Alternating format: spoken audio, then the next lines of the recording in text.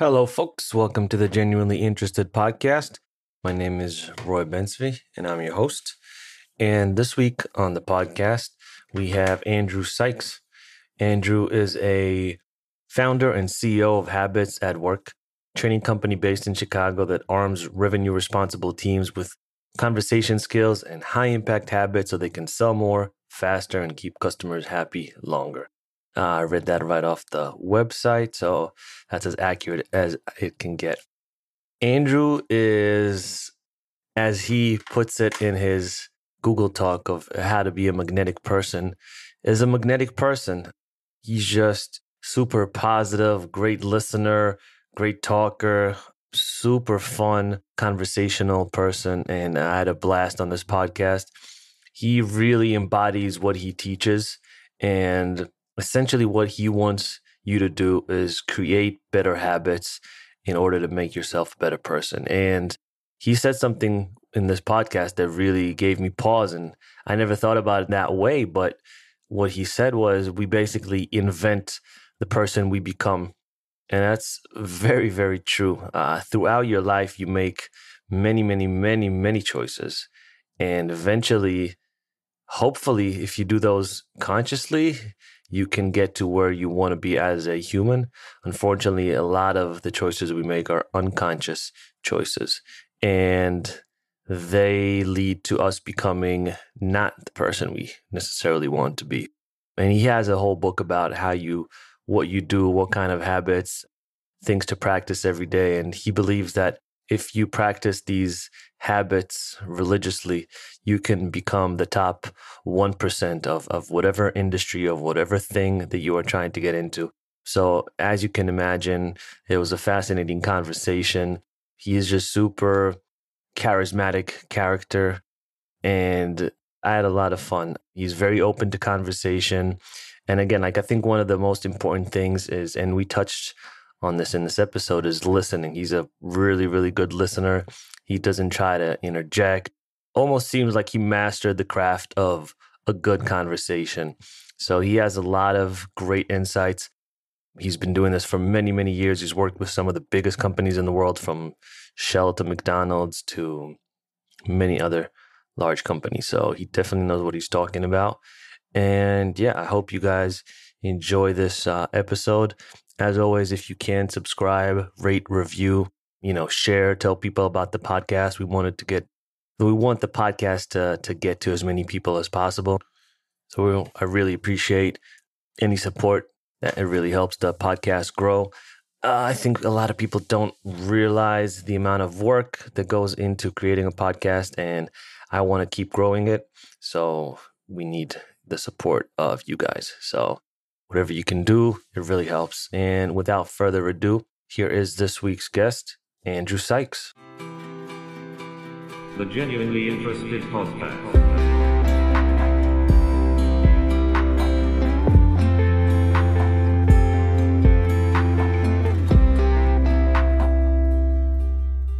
Andrew Sykes, how are you, man? Fantastic. Thank you. Thank you for having me on your podcast today. Yeah, man, it's a pleasure. I love people with amazing attitudes and magnetic personality, and I think you are the guy to talk to. Well, I'm hoping so. It's a fun opportunity, especially in these times, to talk about what might be possible for us as human beings and for us as a society. So let's have that conversation. That's awesome, man. Yeah, I've watched your stuff, and I like that. I when I finished I think the last one I heard was the Google talk you had, and you leave feeling better than when you started, and that's what I like. It's like on top of the insights and the pearls of wisdom that if you really listen to, you can extract from it. You just overall, you're like, I feel better. And I really like that. And you don't get that with every talk that you hear, over the internet. Well, that's very kind of you to say and wonderful to hear. It reminds me of my favorite quote by Maya Angelou. She said, people will forget what you said and they'll forget what you did, but they'll never forget how you made them feel. Yeah. I wish I could be more conscious of that in my life, thinking about what do you leave behind when you leave a room? And are people saying they're impressed with you, or are they saying they're inspired by you? Yeah. I feel like that's something I struggle with at times, especially with meeting new people. I tend to go home sometimes. I'm like, did I make a good impression? And not in the sense that I really care. I'm not someone who really cares what people think about. It's more for myself. Like, did I do a good job in presenting myself to these people, or did I maybe go back to some of the worst traits I had when I was younger? Especially if you're drinking a little bit, you tend to go overboard with certain things. So it's always a balance. Roy, it sounds like we have similar personalities. I find I spend a lot of time in my head, and I have one of those faces where if I'm not conscious of it, people think something really bad is wrong. And like I have a grumpy face or an angry looking face.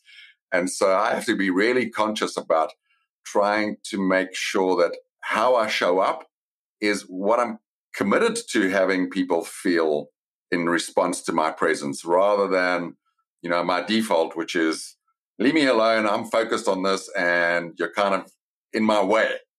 Yeah, It, that sounds very very familiar. yeah. So tell me a little bit about yourself. I want to know more. I know you grew up in South Africa. That's from the accent straight away. But I want to know how you grew up. I know it was in a big family, but yeah, could you elaborate a little bit? Yeah, I have what I would describe as one of the luckiest childhoods. I grew up, as you said, in South Africa, the youngest of 8 kids. There's 4 boys and 4 girls. And being the youngest was a great opportunity to sort of grow up faster than normal. So I always felt like I was a decade older than my chronological age, and also an opportunity to get into trouble because you're learning, bad habits and ways to get into mischief from your older brothers, at least in my case. Yeah, But at the same time, I grew up in apartheid South Africa, which, from the accident of being born white in South Africa allowed me to have a very privileged, lucky, safe, wonderful childhood, living 20 miles away from Soweto, where 6 million black people were living in horrific circumstances on the wrong side of apartheid.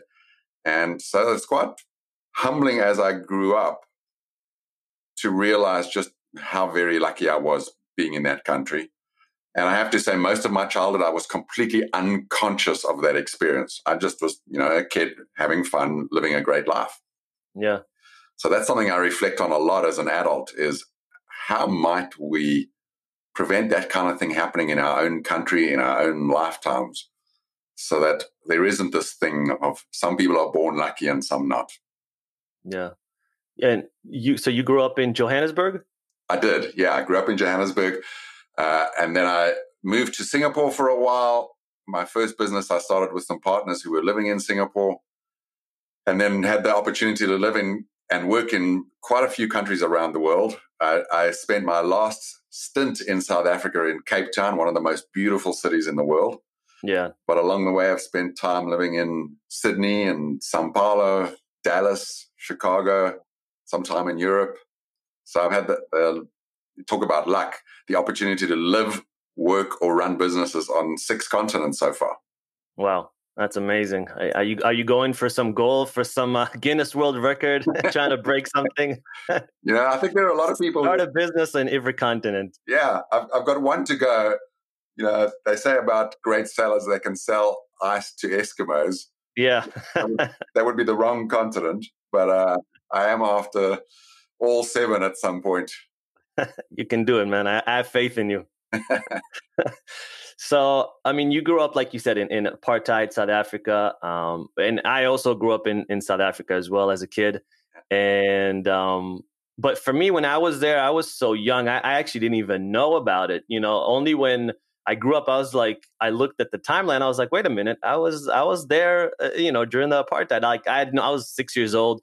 I was from 6 to 10. That was the time I was there, and really had no idea. And so it didn't really affect me. But I was wondering, did you think it had any effect on you growing up in that time? I'm embarrassed to say I was completely unconscious of growing up in apartheid. My elder sister was quite conscious of it, and an, you might say, a demonstrator against, or at least a agitator against apartheid. I remember hearing Nelson Mandela's name only because there was a street that I would drive down with my dad, and I remember a piece of graffiti that said, "Hang Mandela." And then a couple of weeks later, someone had changed it to say, "Hang on, Mandela." And then the final version was, I guess, the original people who spray painted that graffiti changed it to "Hang only Mandela."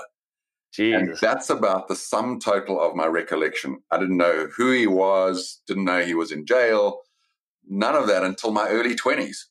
Yeah. And even then, I have to say, as apartheid was being dismantled, I was among the group of white South Africans who was really concerned about the impact that would have and fearful of the prospect of a civil war. So I looked at it from an interesting angle and then got to see this amazing transformation that Nelson Mandela led. And I left the country not long after that. So things have changed since then considerably, but it was a great time to be in South Africa if you were oblivious. I just wish I had been more conscious. Yeah, I think, we're talking about 30 years ago, pre-social media, pre-Twitter, Instagram, Facebook, 24/7 feeds running on your phone, and, even phones. We didn't even have phones. So I think it was much easier back then to be oblivious to things, where now you almost don't have an excuse. Now it's almost the opposite. You have too much content coming at you all the time with so much mis and disinformation that it's hard to know what's real and what's not anymore. And it seems like it's this propaganda machine on your phone, just trying to like sway you in one direction or the other, depending on your political affiliation and ideology. So it's a completely opposite time. And now there's almost no excuse. Now it's just, how do I decipher what's real? Yeah, that's true. I mean, at that time in South Africa, there was a state-run broadcasting corporation who you might say was pretty expert at the art of propaganda. Yeah. But that didn't even affect me because, as you say, as a kid, we were outside the entire time. No cell phones, no devices, just doing what kids did in those days. And now, having 3 young children myself, I just noticed the difference between how easy it is for them to become addicted to media because it's everywhere and devices are everywhere. And I think we're all paying a price for that. I agree. I definitely agree. So, I mean, like you said, you grew up in a family of 8, which I can't even imagine that. Do you think it's an advantage or a disadvantage being the youngest of 8? Because, I mean, on the one hand, you're coddled, but on the other hand, I mean, usually the youngest is a bit more coddled and sheltered, right? But on the other hand, you get the experience of all the, all the brothers and sisters that came before you. So I don't know. What do you think? Look, I don't have an alternative experience, but I Yeah. loved being the youngest. My brothers and sisters tease me that my mom considered me to be the favorite. And I think she probably did only because I was last. And, when there's 8 kids, you can imagine the numbers 2 through 6 don't get as much attention as maybe they deserve because there's always the next one to look after. So I had the 2 benefits, I think, of being youngest. The one is getting to learn from your siblings and see things that maybe other kids that age don't see.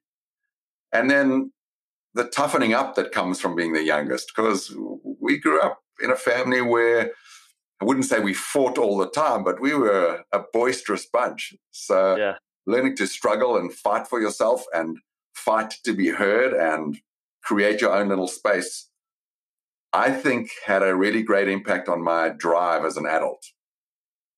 So I would not trade it for the world. As a parent, count on me to never have 8 kids. We're done at 3. I can imagine.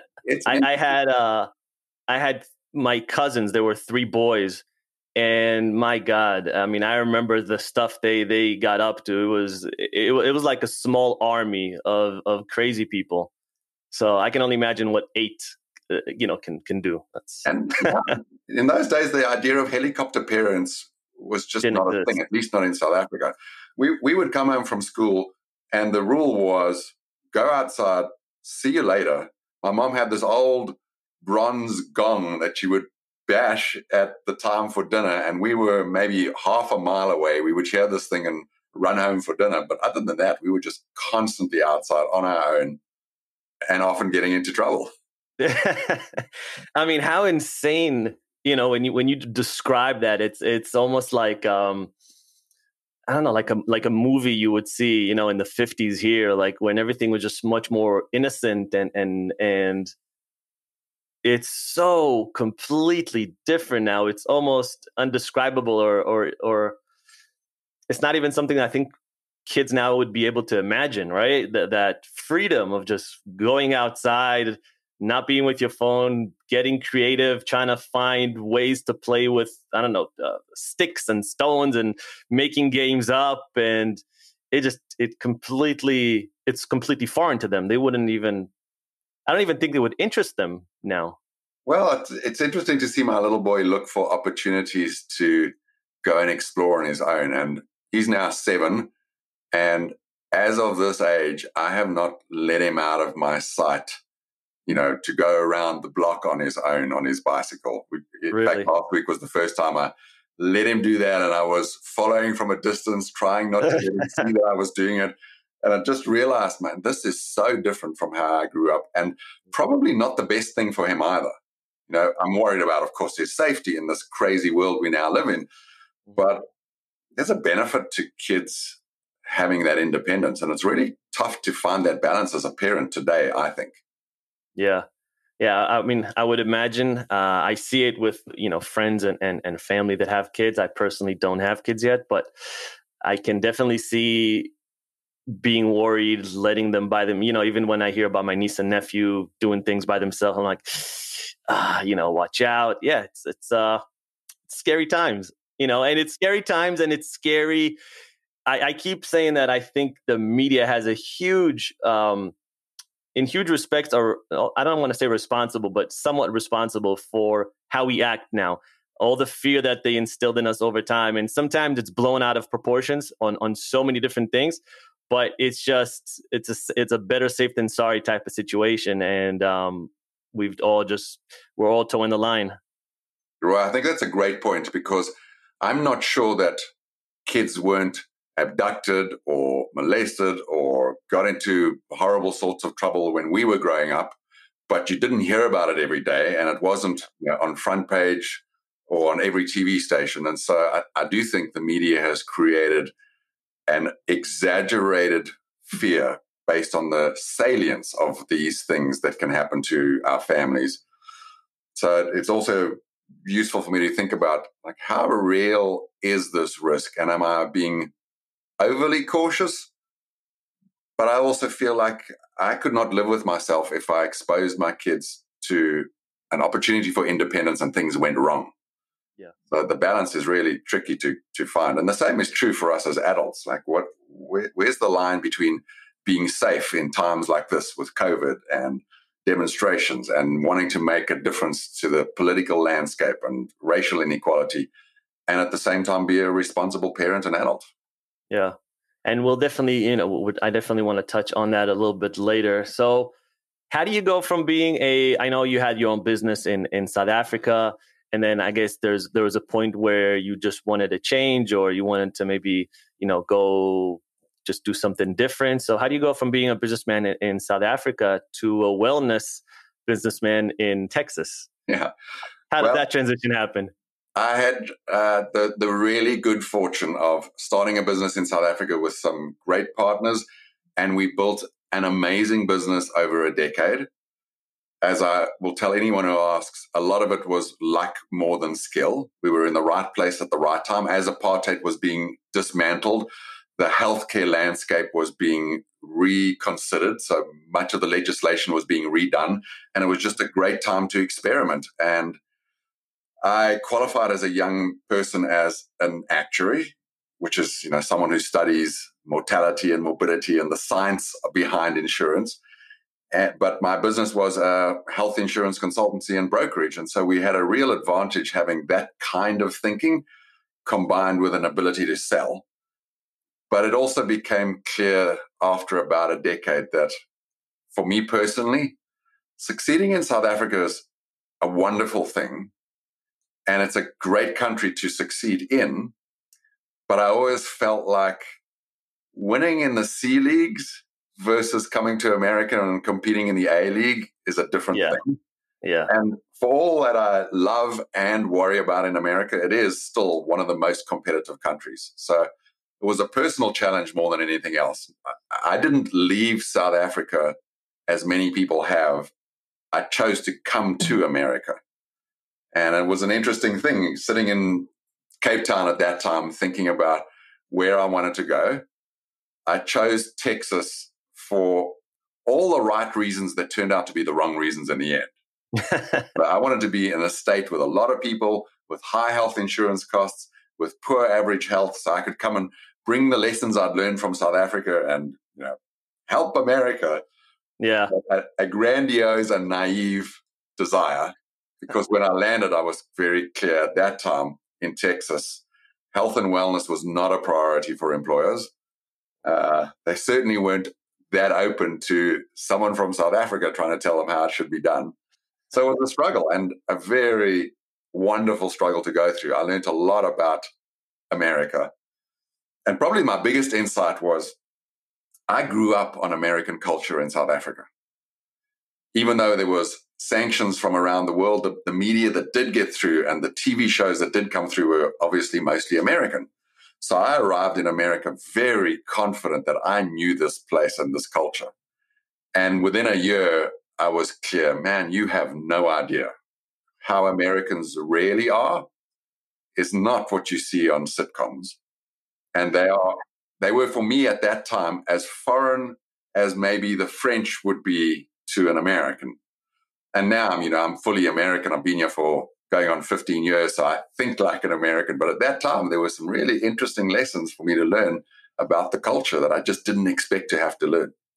Yeah, I think America's biggest export is culture. Out of all the other things that they export, everyone in the world, especially I think English-speaking countries, they watch the movies and the TV shows, and they connect with the music, right? And when you come to the US, you almost feel like, hey, I'm American. Like I listen to the music, and sometimes I think I learned English from listening to rap and listening to watching movies and reciting the lines. And when you arrive here, I think in the beginning you're like, oh yeah, I fit in. Like I understand. Like I get the nuances and the references. But after being here for a few years, you're like, oh, okay, like it takes time to start seeing the difference. And start seeing that, okay, I actually do see the differences that I maybe didn't see in the first 6 months to a year. That's at least in my experience. I had exactly the same experience. And then, of course, and this sounds obvious to say, but I didn't appreciate the depth of this, which is just how varied people are as you move from one state to the next, from one city to the next. It's a wonderfully rich country of diverse people and cultures and language even. That differs from Texas to Massachusetts and New York and everywhere else in between. Yeah, a bit. Yeah, it's like New York is completely different from Texas. I would imagine if I would have landed in Texas, I might have had a bit more of a culture shock that I didn't have in New York. Yes, that's true. In some ways, Dallas, which was the first city I really settled in, felt very familiar to me because its topography or its landscape feels a little like Johannesburg. Everyone drives everywhere. It's not a walking city. But the culture is quite different from what I was used to. And so that took a little getting used to. And then moving to Chicago, a very different experience again. I live downtown Chicago, so it's very walkable. The people are quite different. And I love this richness of America. They say about London, if you tire of London, you tire of life. I have the same view of America. There is just so much to learn, so many differences and nuances and places to visit. Like you could spend 10 lifetimes here and not get a full picture of this place. Easily, easily.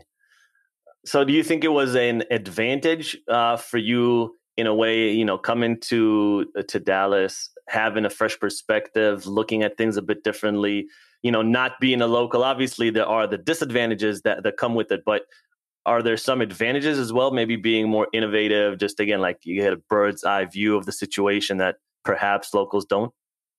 Absolutely. In fact, the one thing I will tell my kids constantly is try to always be foreign.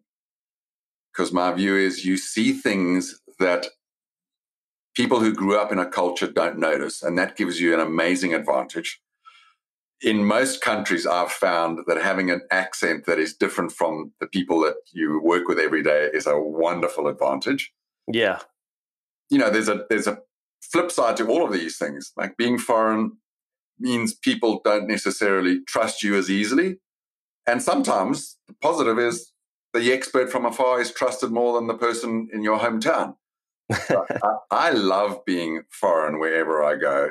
It's not only a great opportunity for me to learn, but to help people who are in that culture see things from a new perspective. And I think that's a lot of the way that we can add value to each other is take your experience from all the places you've lived and worked and share it with people who don't quite have that same worldview.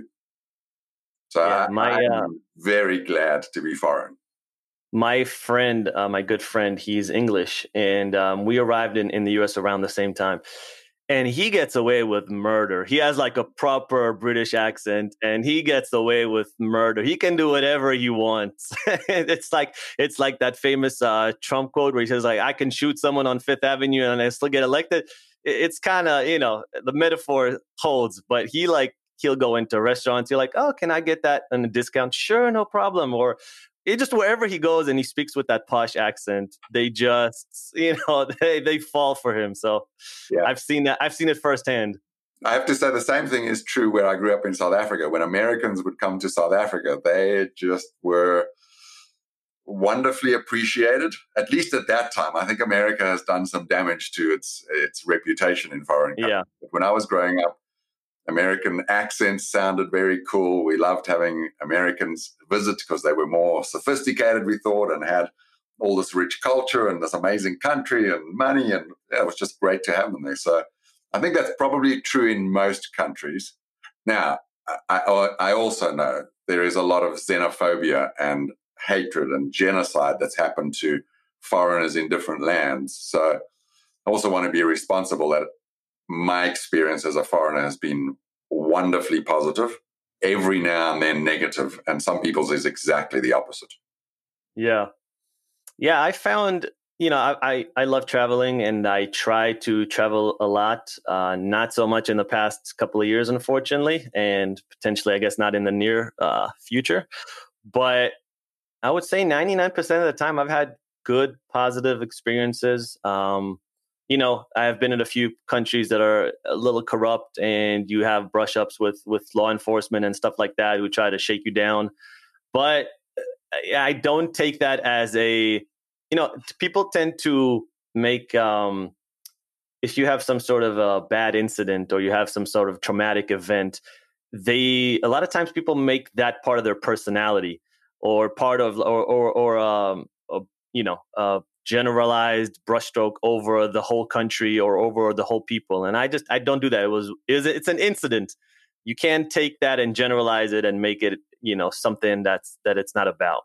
Yeah. So I think for the most part, 99% of the time, I've had great experiences everywhere.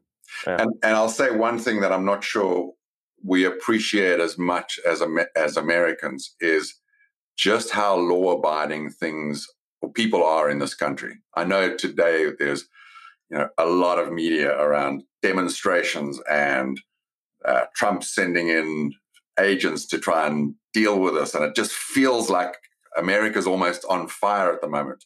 Yeah. But having lived in South Africa and Brazil and countries like you just said with corruption and crime and a lot of violence, I appreciate every day the fact that most Americans, the vast majority, are law-abiding, wonderful people who run their lives in a way that mostly makes it easy for other people to be around them and to be part of society. Yeah. That's not the experience for people across the globe.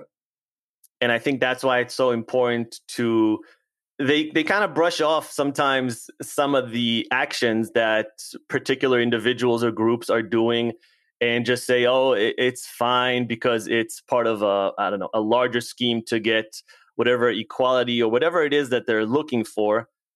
But I think violence is never okay. And if you and it can devolve really quickly. And if you go to some of the countries that you mentioned, you can see like things can go off the rails very, very quickly. It doesn't take much. So it's really good that you do have law-abiding citizens and that the rule of law is number one. And we do respect that. And we try to stay civil and be nice to each other because the shit can go bad really quickly. And we've seen this in many, many countries. Like history, we don't want history to repeat itself here. Yeah. I love Steven Pinker as an author, and he's made the case in one of his books that if you look over the long arc of history, humanity has gotten better and better over time. There's fewer wars, fewer cases of genocide. But at the same time, the media we were talking about earlier makes it feel like we're in the worst period of the last 150 years. And are there things to worry about? Absolutely. But it's hard to complain about living in America in this day and age when so many other countries are really, really struggling. So this is actually a great segue. And this is something I think you can answer for me. There is this cognitive dissonance that happens where right now, right? America, is it the best country? No. Is it one of the best countries? Probably. Has it made so much progress over the last 20, 30, 40, 50 years? Absolutely. But people still want to wallow and find problems and say it's the worst. And I don't want to go into the whole diatribe, but there's this thing that humans do, right? Like, I think there's a story that you said about smoking. Like, I can smoke, but then I'm completely healthy. Like, I don't see myself as a problem and the smoking as a problem. But if you look at other people, like, I can't believe they eat all that junk food. It's like there's just no mirror that you put for yourself. And I see this with masks. I'll see people complaining about other people not wearing masks while not wearing masks. Yeah. So we want to find the bad all the time. And we know what eventually we all want to be happy, healthy, and financially secure. But our habits and the way we act suggest otherwise. Can you maybe shed some light as to why we do this? Yeah, I think it's because of the difference between how our brain deals with short-term pleasure versus long-term gain. And so when we're tempted by fast food or alcohol or tobacco or spending money, it's really difficult to resist in the moment, even though we know a year from now we would be healthier and happier and more financially secure if we were to avoid those things or limit those things. And humans hyperbolically discount the future, meaning like if I said to you, would you prefer $10 today or $100 a year from now? Any rational person would take the $100 a year from now. It just turns out we're not rational. We want the immediate. And I think that is getting worse and worse, that we have become a society where instant gratification is expected. It's enabled through technology. And that makes it really hard to be disciplined about habits that will have a longer term payoff versus poor choices that feel good now, but just don't serve us as humans or as a society. Yeah, so I think the problem to solve for us is really to think about how might we design our schools and employers and public institutions to make these healthy habits that create amazing societies the easy default rather than the difficult choice. So we need complete reform in all those different areas? Well, it's easy to say that, but every one of our institutions has been designed with some purpose. I'm just not sure that when we were designing schools or workplaces, we were thinking about the best attributes for human beings that we would like to create versus producing a profit or educating people, both of which are wonderful things to do, but sometimes they've come at cost of or at the price of human health, happiness, and security. Yeah. So I mean, might we redesign companies from the ground up where the reason for having them is to have every employee be better off a year from now than they are today and still make a profit? Our view is a company guided by serving its employees is more likely to satisfy customers, grow quickly, and deliver to shareholders than one that uses up its employees in the production of profits.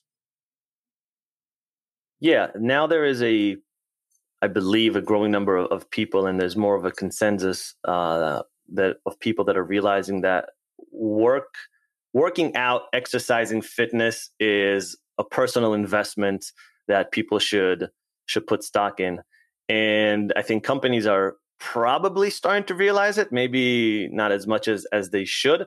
But in your professional opinion, how high would you rate staying fit and active for overall growth, both personally and for companies to invest in their employees? I'm of the view that personally and professionally, investing in your self-care is the foundation on which all performance is built. So I don't think of it as a luxury. I think of it as a gift you give to other people. Said differently, okay, a lot of us say, I want to work out and eat healthily because I want to lose a couple of pounds or be in good shape. And it's all about what's in it for me.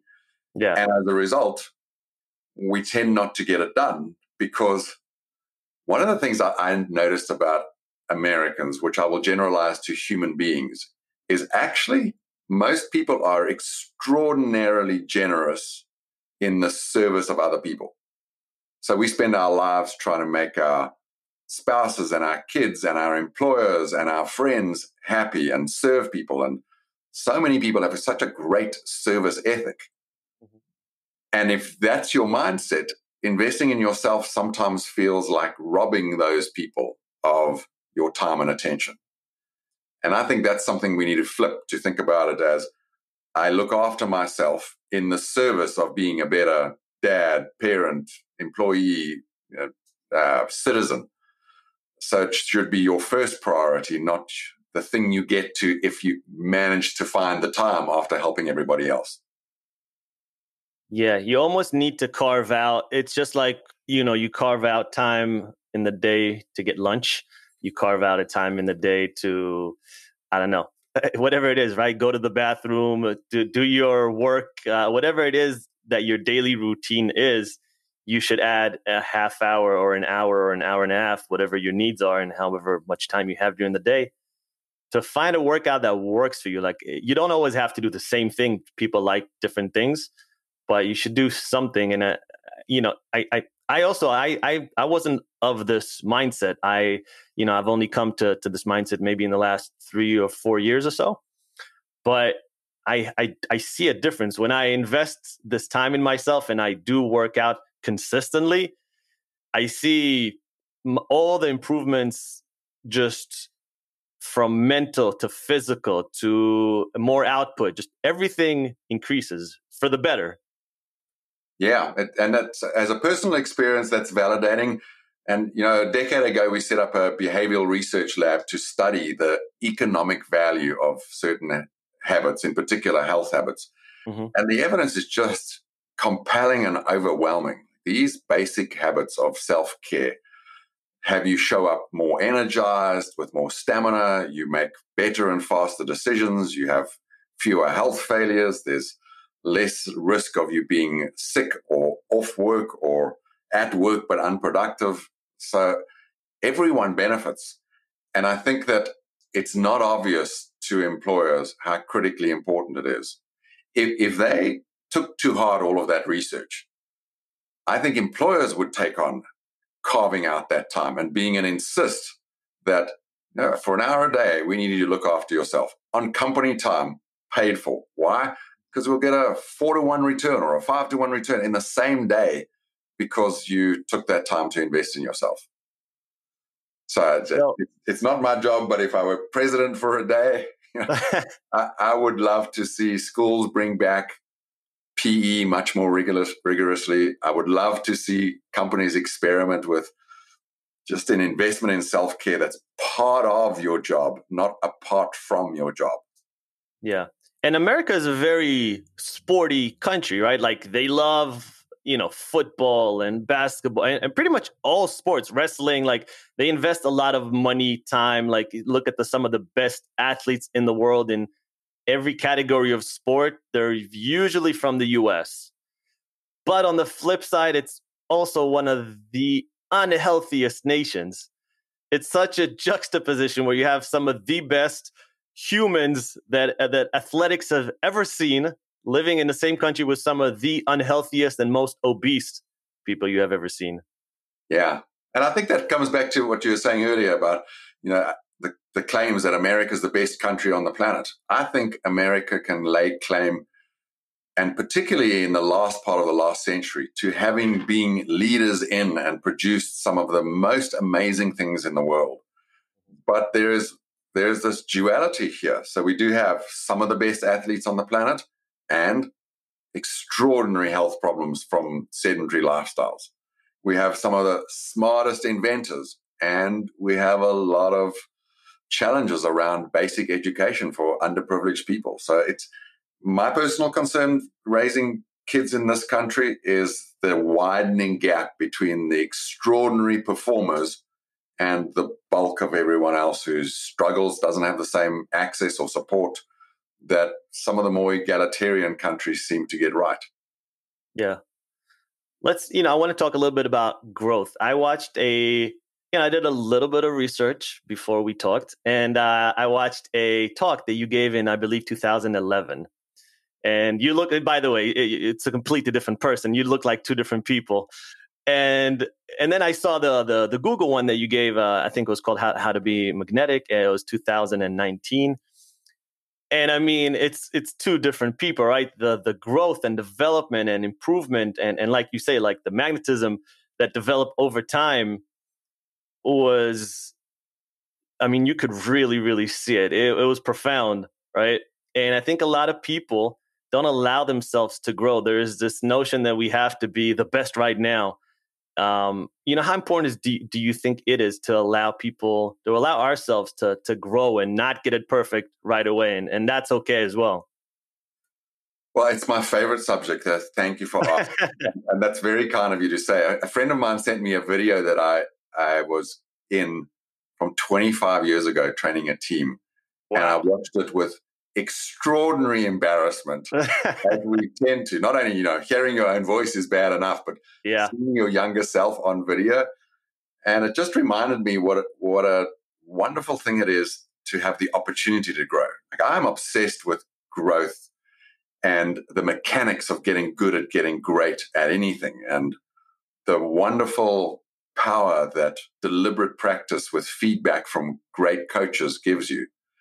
So I have a life view that life is an opportunity for growth. There are many other wonderful things you can get out of life. Yeah. But learning, growing, developing your skills is very satisfying for me, and helping others do the same thing. And it brings up an interesting question about the very nature of identity. We have all these personality tests that classify you as one thing or another. And I've come to believe that who you are as a human being is an invention over time. And you can radically change who you are, your very personality, by choosing, practicing, and becoming a master of different skills and habits. Because if you think about it, when you meet someone on the street, you judge them very quickly, and then you get to know them a little bit better. And at some point, you could say, I've met Roy, we've had a relationship for a while, and now my view is your personality is X. You have these traits A, B, and C. And what I'm really pointing to is your behaviors and the consistency of those behaviors over time. Or said differently, who you are for me is nothing more or less than the sum of your habits. And that, I think, it both explains why personality feels so constant, because habits are really sticky and it's hard to change them. Yeah. But it's also an empowering view. If you want to become different in some way, improved, however you define that, you can do that by getting good at choosing the habits that create that kind of person. And we were talking about that right at the beginning. Like a habit I'm constantly at work on is being aware of and then choosing kindness over my default, which is grumpiness. You know, it's so crazy. You said we invent ourselves, and I never thought that. You always hear, "Oh, she reinvented herself," or "He reinvented himself," and it's just kind of a saying. But I never really thought about that aspect of it. And when you said right now, like you actually invent who you are, that kind of struck a chord. I was like, that is true. You make decisions and you choose who you're going to be. And you kind of invent yourself. You're an invention of your own mind. And you could be a good one or you could be a bad one. And yeah, I think a lot of times we obviously make most of our choices are completely unconscious and we just, I don't know, we're just going through the motions and life comes at you. And I guess my question is, what habits would you say we need to perform on a daily basis to become a better overall human, maybe a more creative person? Yeah. Yeah. Well, in our business at Habits at Work, we've thought about this question a lot. And we have a list of 12 habits that we think make you magnetic, highly effective, and efficient at whatever you do in life, whether it's at work or in life with your family. And the foundational one, perhaps the most important one, is the habit of asking for and putting into use feedback from coaches in your life. We describe it as the habit of getting good at getting great at anything. So if you want to become an amazing chess player, well, there's two ways to go about it. One is play a bunch of chess. The other is first figure out how to get good at anything and then apply it to the habit of playing chess. So I like to start there because it enables me to get good at something faster than I otherwise would have. And then there are some very basic human skills that we would say are part of what it looks like to be good at having conversations that create the future with other people. And those conversations, if you think about like an interview you had 20 years ago for a job, that was a conversation with someone, the end of which was the employer saying, Roy, do you want this job? And you said yes. And that conversation completely changed the trajectory of your life. Yeah. I don't think we notice that our conversations create our future. They're not just about something. And if that's true, and you want to be someone who can create a different future for yourself, for your company, for humanity, what are the habits that make you good inside conversations? And there are things like posing the right questions and listening empathically to your conversation partner, telling stories to inspire people, presenting yourself in a way that has you show up as passionate and trustworthy and credible. And so there are these habits that we think just make you easy to talk to, fun to be around, and inspiring in the way that you can guide people to take new actions in their life that helps them make progress in their lives. So what's the difference between listening to someone and hearing someone? Hearing is what you do with your ears. Okay. Listening is what you do with your entire body, and in particular your eyes. Because if you think about it, and I'm sure this has happened to you because it happens to me all the time, you're speaking to a partner or a spouse or a friend and you're on your cell phone and they're talking to you and they suddenly say, Andrew, you're not listening to me. And my response is usually, yes, I am. And I try and quote back to them verbatim what they said. And it just makes them more mad. And the reason is because I was hearing what they were saying, but I wasn't paying attention to them. If you look up the word listen in the dictionary, it says to pay attention to rather than to hear. Yeah. So for me, listening empathically is firstly paying complete attention to someone and then allowing yourself to feel what they feel so that they open up and allow themselves to share with you what really matters to them. Because that's where human beings connect, is where you and I share an interest or a concern, or we both think this topic matters to us. And then we feel like we're connected in some sense. We're part of the same tribe, or we're one of the same types of people. Yeah. I've in the past few months, facial expressions are obviously extremely important when you have a conversation. There's small nuances that you pick up, small facial expressions that tell you if that person is interested or not. And with masks, it is becoming extremely difficult. Um, Even like just going into a store and usually you would get a smile and you would smile back, and those small things are kind of disappearing. And I was in Japan earlier this year before COVID happened. After I remember, and everyone had masks on, literally everyone, 90% of the population. And perhaps that's why they did so well with COVID. But after leaving Japan, I was like, wow, that was like, forget the problem that I had with language, but just the fact that I couldn't read people's facial expressions made it so much harder for me to communicate with them. And now you're dealing with this here.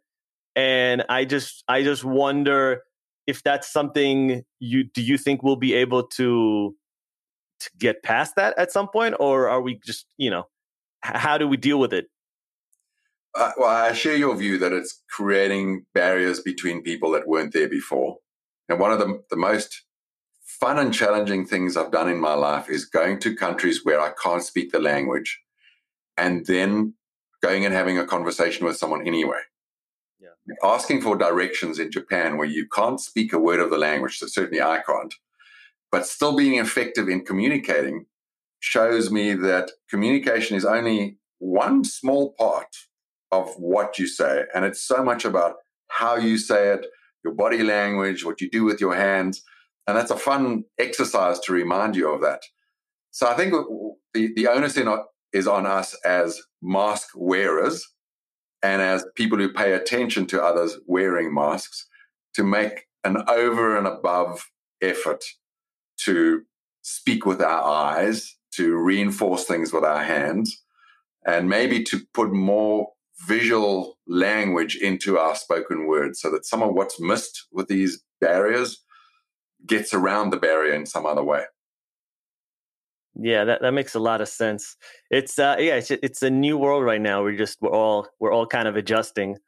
When I watch your Google Talk, more than anything, I was just very interested as to how you can speak for a whole hour, right? I mean, it didn't seem like you were reading from anywhere, and you remembered everything, and you were very calm and collected and magnetic, which I want to touch upon in a minute.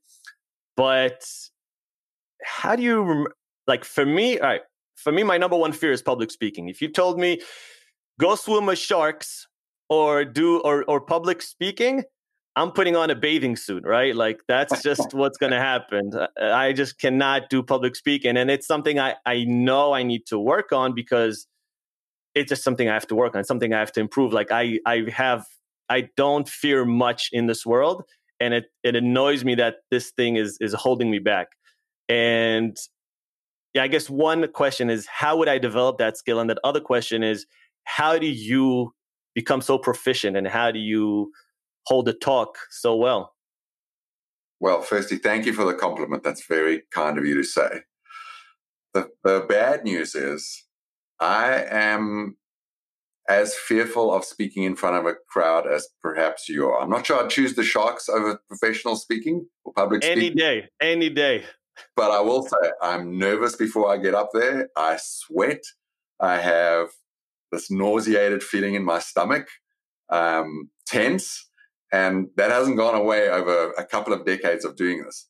What I've now started to realize, though, and I tell myself this, is these sensations are my body preparing me to perform rather than being an indication that I'm about to fail. It helps a little. It doesn't quite get the job done. I think the biggest thing I've learned is preparation is a substitute for courage. And so for that talk, I spent 6 months practicing it over and over again with a bunch of coaches, and they were wonderful and warm, but also critical and insightful. I didn't feel like I was at the top of my preparation there, because when I watch it, I still see so many flaws and errors. Yeah. But it is a function of the number of hours of practice and the quality of the coaches that I have. I have some amazing coaches in my life who, without their contribution, my speaking would be 1/10 of the quality it is today. So it's also very humbling to remember this is a skill that I acquired standing on the shoulders of just amazing people who are masters at the art of storytelling and professional speaking. I think it was Mike Tyson that said hard work beats talent. And I think that's very true. Yeah, I think that's true too. I'm of the view that any human being with enough effort and the right kind of coaching can get into the top 1% level of performance in any domain. You may not be able to become the best golfer or gymnast or racing car driver in the world, but you can get into the top 1% just through determination and coaching. Yeah, I mean, that's a tough one. I do agree that habits create, through your habits, you can create a better self. I just don't know. For me, I think my biggest problem is I have too many interests. There's a lot of things that I'm interested in and a lot of people I'm interested in. And I think throughout my life, my biggest issue was pinpointing one thing, because especially like my brain is so ADD, like I'm into climbing, and then I love martial arts. And it's not that I abandon the other one. It's just that I don't focus all my energy. And then I end up doing 5 or 6 or 7 or 8 different things at a time. And then I neglect one, and then I put more effort into the other. And so it goes. It's especially in this day and age. I don't know. I just find it harder and harder. And I guess I'm sure that's me. Like, I love people, and I've had people on this podcast that have dedicated their life to one craft, and they have done some unbelievable things, right? Like, just absolutely unbelievable. And they've broken records. And I think those are the type of people that and that's why I have them on the podcast, because I'm impressed by them and they're amazing people. And, we're kind of attracted to people who perform at the highest level, right? Right. Yeah. That's one of the features that makes people magnetic, is they just stand out from the crowd. It reminds me of a story.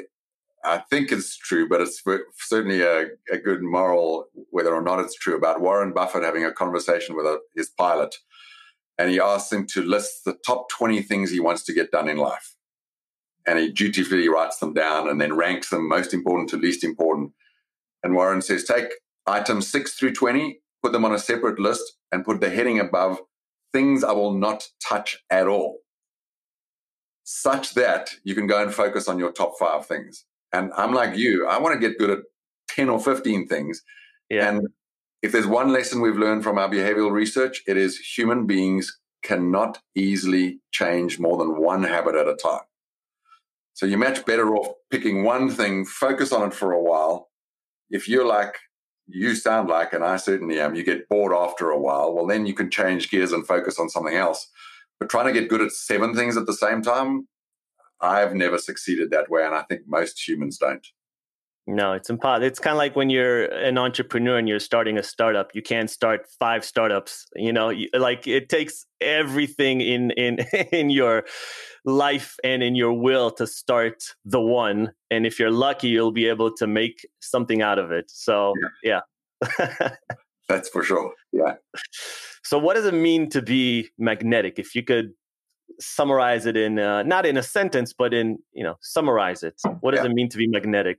Well, as we were discussing earlier with the distinction between personality and behaviors, I've come to view magnetism as something that people have because of the way they behave rather than who they are as a set of traits. Mm-hmm. Therefore, it is a learnable skill rather than, some people are just magically born charismatic and magnetic, and some of us aren't, and that's your fate for life.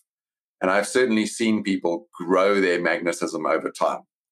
And there are a couple of behaviors that I think other people find very attractive. One of which you've already mentioned is just being extraordinary at something. I mean, just look at how we flock to the best actors, the best sports people, the best musicians, the best in any domain. Yeah. We love people who perform at the highest level. I've also found that magnetic people are ones who unlock greatness in other people. And they often do that not by guiding them or advising them, but by asking them the right kinds of questions so that people invent new pathways for performance that they hadn't seen before, that they own because they came up with them in response to great questions. And the third one is what we were talking about earlier, is this idea of empathic listening. Now, if you think about the best listeners in your life, they are people who we love, respect, and admire. And it's because they give us the opportunity to talk about what we love the most, ourselves. So empathic listening is an enormous gift. And I find I'm drawn to people who are interested in me. There's this old saying, to be interesting, be interested. And asking questions and listening empathically is an act of being interested. And the counterintuitive result is people will find you interesting, magnetic in return. So those are my top three behaviors. I think telling great stories and being able to present yourself with poise and passion and confidence is part of it. But those are, I would say, the second tier of what makes a magnetic human being. I have a childhood friend, and he's not a great talker. He doesn't talk much. He's not a great storyteller. He's not a super magnetic type of charismatic personality, but he is by far one of the best listeners that you'll ever meet. And I've literally never heard anybody say anything bad about this guy. Like, everyone loves him because they can open up to him very quickly, because he genuinely listens to what you have to say. And he's one of the nicest guys. And yeah, I think that's underrated skill, listening. And actually, like you said, not hearing, but actually listening to someone. Yeah, I think it's a very underrated skill. Yeah, I've noticed a lot of the people who I consider to be very magnetic are somewhat understated, relatively quiet. We have this idea that magnetism and charisma are these big, bold personalities who lead from the front and they're confident beyond words. It's not been my experience. There's a lot of people who, at first glance, look pretty quiet, but you watch them and just see that they become the center of gravity for amazing groups of people that get a lot of things done. So in my own life, it's a practice that I look to improve on, is speaking less, listening more, really focusing on the things I want to be good at, in particular, serving other people in the domains of sales and customer success, and counting on the fact that the loudest person is not the most magnetic. No. Roosevelt said, people don't care how much you know until they know how much you care. And that's the distinction for me between someone who's impressive versus someone who's inspiring and magnetic. Who would you say is the most, or at least someone that just pops to your head, the most charismatic and magnetic person you know? I have a long list, but the first person who came to mind is one of my speaking coaches, Mickey Williams. She's just a force of nature, wonderfully outrageous in her way of dressing and her behavior, but also a heart of gold and a fantastic coach. And people just flock to her. I mean, she has friends and supporters all over the world. I find her very inspiring. And because she's so generous with her now many decades of experience in the art of professional speaking.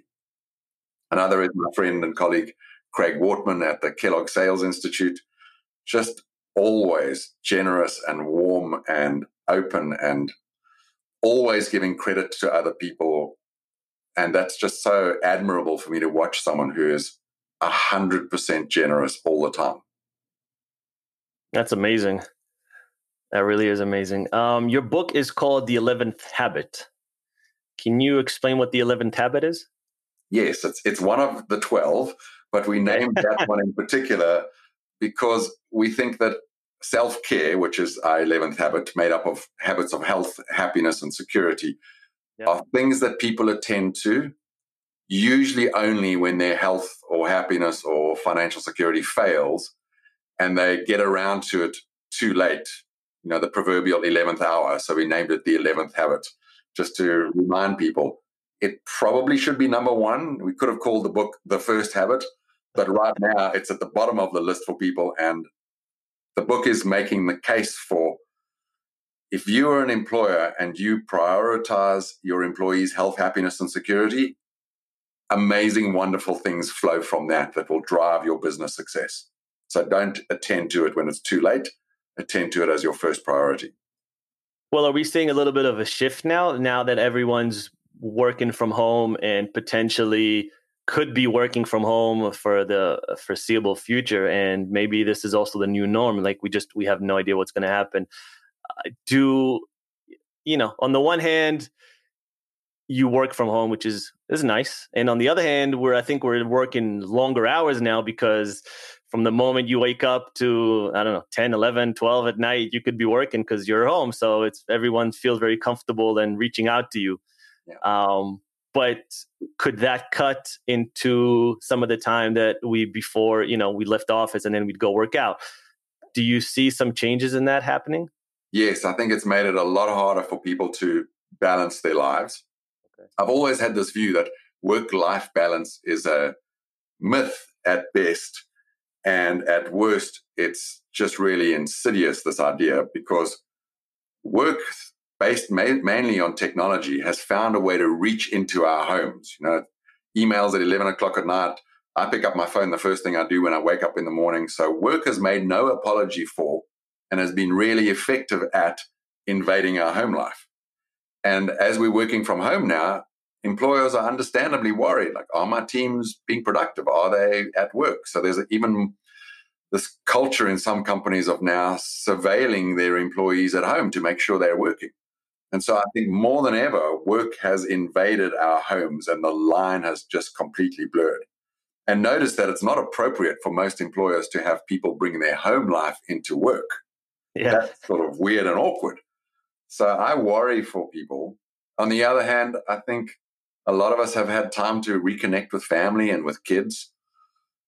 On balance, I think the first 4 months of lockdown has been very challenging for people, and that many of the habits that they may have had have gone out the window. I'm hoping people will adjust and figure out ways to make this work. But while we're working, living, raising kids, homeschooling all at the same time, and having to support businesses that are in many cases in trouble, it's an enormous task for most people. And I'm seeing quite a lot of, you might say, COVID burnout. Yeah. That was certainly a phenomenon before this, but it's exacerbated the problem. So I like to at least try to end the podcast on a positive note. What is, now when majority of people are at home and gyms are closed and offices are closed and maybe you're not seeing friends and family as much, what's one habit that people can start implementing into their daily routines that you think will maybe improve or incrementally improve their lives? Wow, there's a long list. So if I had to pick one, it would be, if you live in a place where you can get outside safely with a mask on and social distancing, do so for 5 to 10 minutes every hour on the hour, maybe with someone who you're living with, and you can just connect. Because everything we know about people's health and mental health in particular says having good personal relationships is one of the most important things you can do. So combine that with a little exercise, a little bit of fresh air outside, and a break from work. I'm confident that would make most people's days feel a lot different from the Zoom fatigue that so many of us have right now. Yeah, Zoom fatigue is real. It's happening everywhere. It is.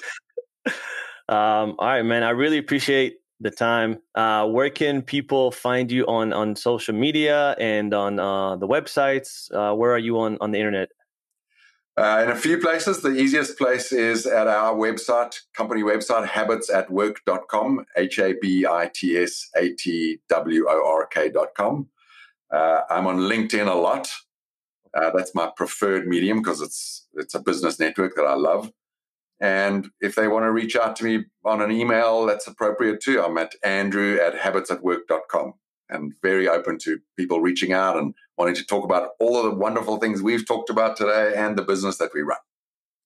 Which is something I want to say just as a side note. That's something I really appreciate. There are many people in different businesses and different industries that are extremely difficult to get a hold of, and they don't reply to emails. And you and people from your company have been so gracious, and you answer emails right away, and you're always nice and professional. And that's something I think a lot of people can learn from. Thank you. That's great of you to say. And may I end by saying this is one of the most interesting, warm conversations I've had. You are an extraordinarily gracious and interesting person with whom to speak. So you've made my day. Thank you. Thank you, man. That really made my day. I really appreciate that. I had a great time as well. I really, really enjoyed it. Perhaps in the future, we can do a follow-up. I'd love to do that. So yeah, man, I had a blast. I really appreciate you taking the time out of the day and doing this. Thank you so much, man. Have a wonderful day. You as well. Bye-bye. Bye-bye.